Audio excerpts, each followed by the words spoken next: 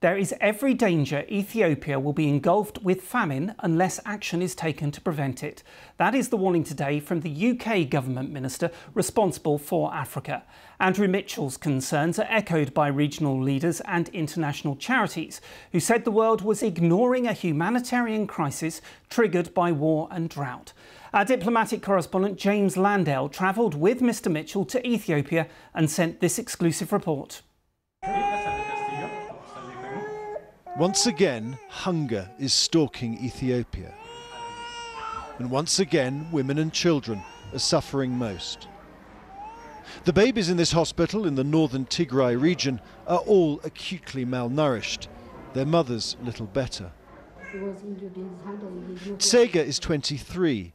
Her 4-month-old son has been malnourished since birth. Her family's crops failed and there was no food to be had. Even when I was pregnant, I was not eating a balanced diet, she said. I was not producing enough breast milk. That's why the baby has developed malnutrition. I just didn't have enough to eat at home.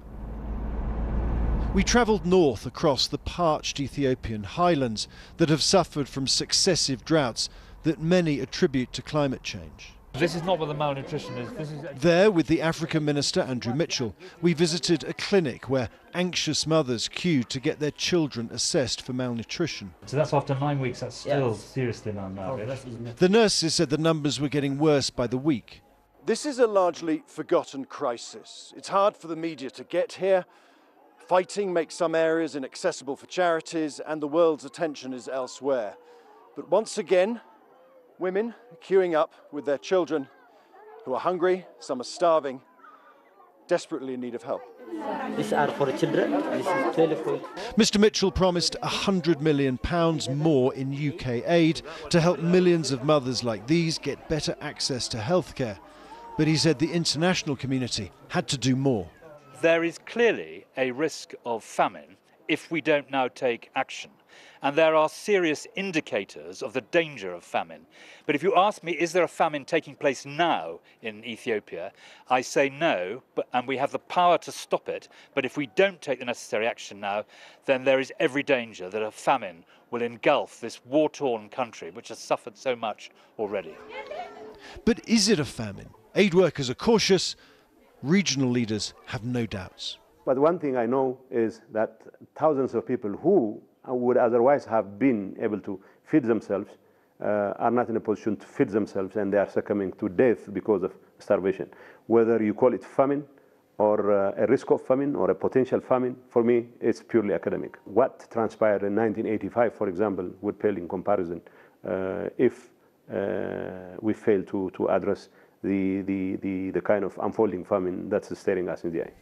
Dawn, and as the sun breaks through the piercing chill of night on the plain outside Coram, it lights up a biblical famine. This is what he's talking about. The famines of the mid-1980s reported so powerfully by Michael Burke for the BBC. But the government in Ethiopia disputes such comparisons, saying the country is a victim of climate change. There is a drought, no famine. The government is responding very seriously. But at the same time, we call all stakeholders to do their share. These people at least have something. They come here to get food aid from the United Nations, each clutching a QR code with all their details. Enough to get some oil and a scoop of wheat and lentils. There's food enough for now, but aid workers say stores are emptying fast.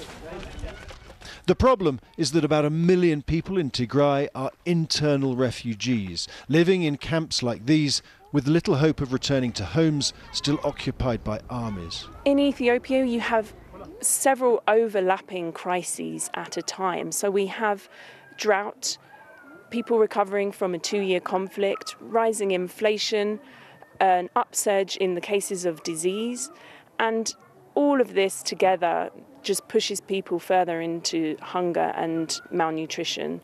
So if we don't get food assistance to people right now, the situation will worsen. Without more support, the future for these children could be bleak. James Landale, BBC News in northern Ethiopia.